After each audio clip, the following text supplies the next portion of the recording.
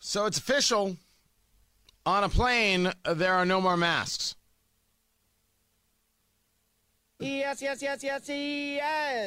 In case you were wondering, it was a judge saying that this doesn't actually fit into anything that's legal. Tony Katz at 93 WIBC, good morning. Great to be with you. The CDC guidelines, that's not something you could just act upon and say now people are forced to wear something. What about things like public comments period? The agencies are reviewing the decision, assessing potential next steps. Well, one of the next steps came from United Airlines.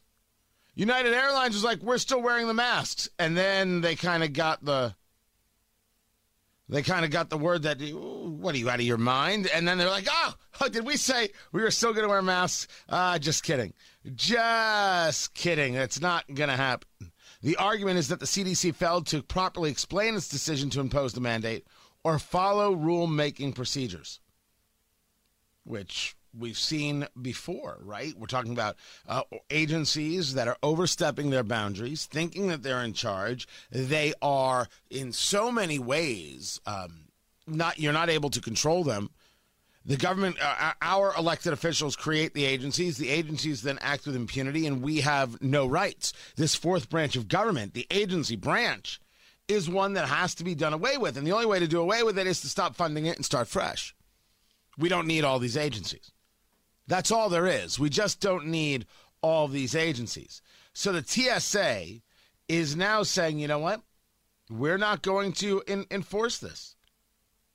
We are absolutely not going to. The TSA will not enforce its security directives and emergency amendment requiring mask use on public transportation and transportation hubs at this time. CDC recommends that people continue to wear masks in indoor public transportation settings. You want to wear one? Go right ahead. I have nothing to say. You want to wear a mask? You go wear a mask. You feel free. OMG. Are you kidding me right now? I am not. If someone feels comfortable with a mask, I say let them wear one. If it makes them happy, if it makes them feel safe, remember, it won't actually make you safe, but it makes you feel safe. I guess, people have whoobies.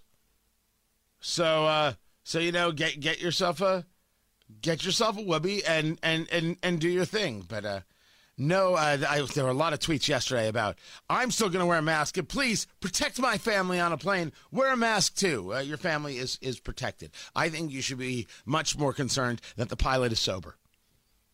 I'm just saying, if you're asking me about things I'm concerned about on a plane, pilot sobriety, mechanic sobriety, pilot sobriety, mask wearing. Wait. Mechanic sobriety, pilot sobriety. Do I have a first class seat? Mask wearing. Mechanic sobriety, pilot sobriety. Do I have a first class seat? And oh, look, they have snacks. Masks. That's how I rank them. That's Tony Katz's official guide to flying. Sponsorships now available. Honestly, if Republic Airways doesn't sponsor that immediately, you know what? Move out of Carmel. They're building this massive facility in Carmel.